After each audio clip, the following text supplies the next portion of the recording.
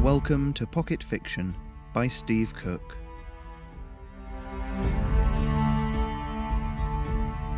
Disloyal.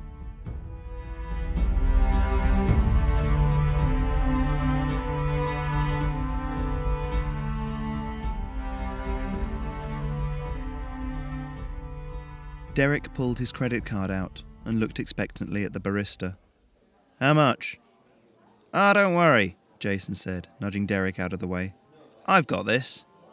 He reached into his suit jacket and fumbled for his wallet, and grinned as he held up both his credit card and a little slip of cardboard. "I'm after the free coffee."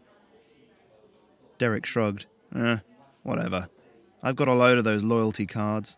Seems like every blasted shop's offering one now." They took their coffees to a cramped window table and sat down.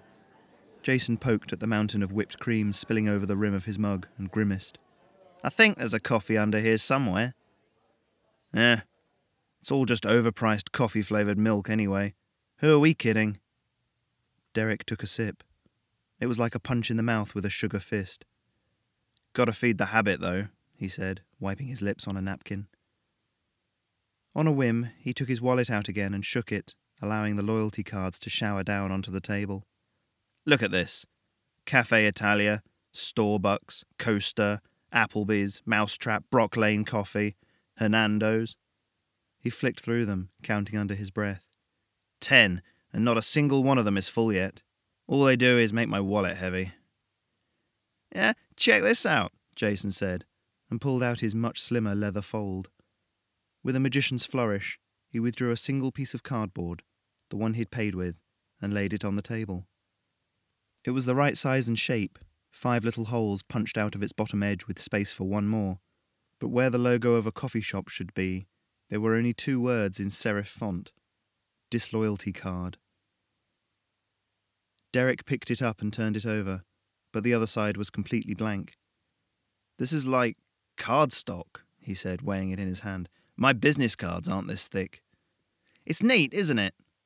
Jason smirked and sipped at his coffee, the cream leaving a gross little moustache on his upper lip. "And check out the holes. They're all different." Derek peered more closely at the card. Sure enough, 2 of them were little hearts, 2 were a star, and 1 was a tiny letter M, or possibly a W, or a stylized number 3. Who could tell these days?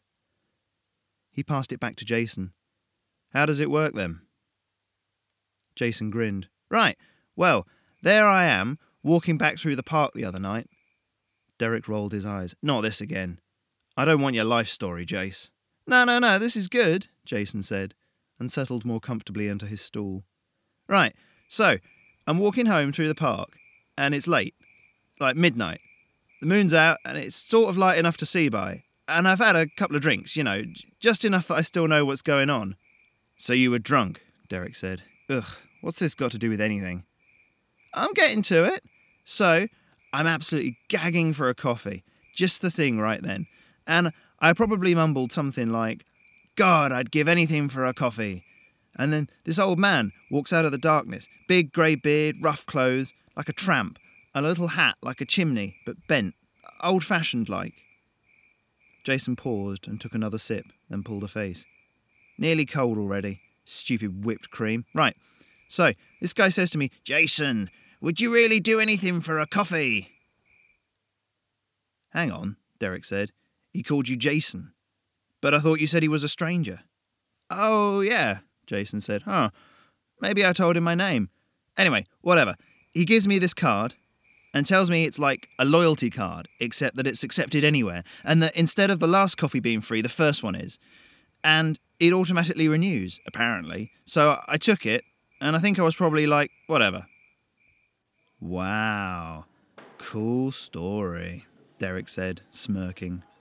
He tapped a finger on the card, still laying between them on the table. "So, did you get your free coffee?" "Sure did," Jason said. "First place I handed it in. Got a free coffee. They didn't even blink. They had their own loyalty cards, but no, they took mine just like any other." Derek picked the card up again.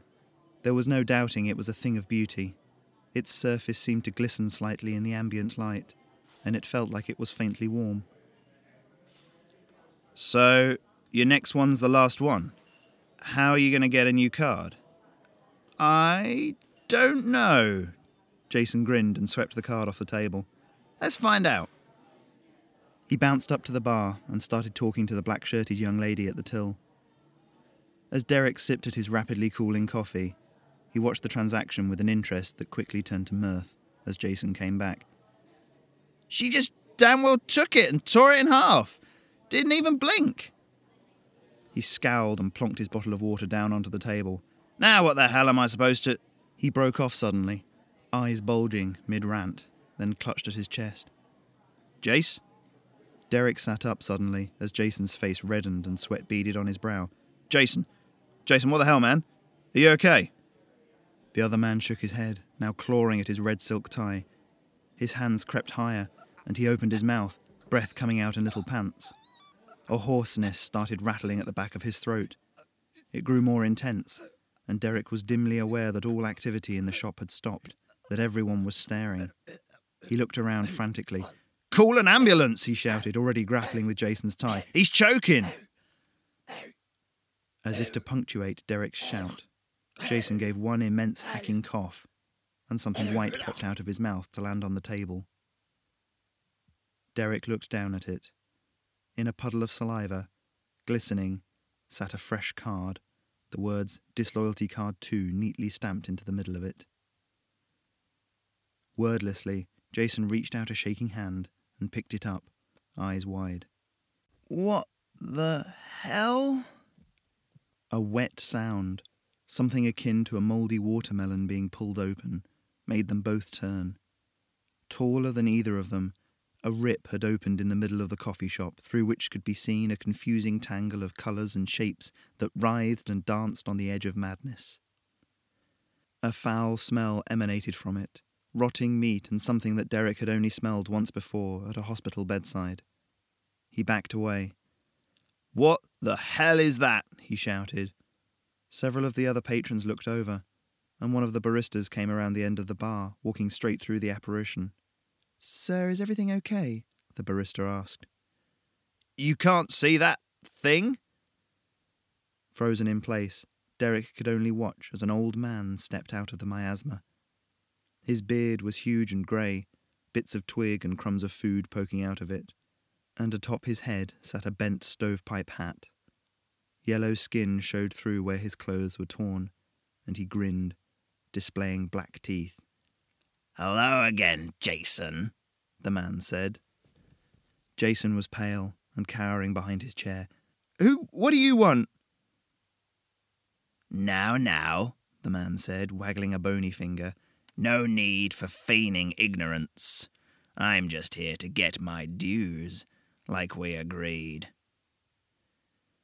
You're the man from the park. I didn't promise you anything. You offered me free coffee.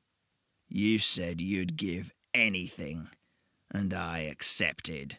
Your soul, that is, the devil said, for suddenly Derek was sure it was him. But, Jason took a breath, levering himself upright. We never agreed on terms. Where's your binding contract?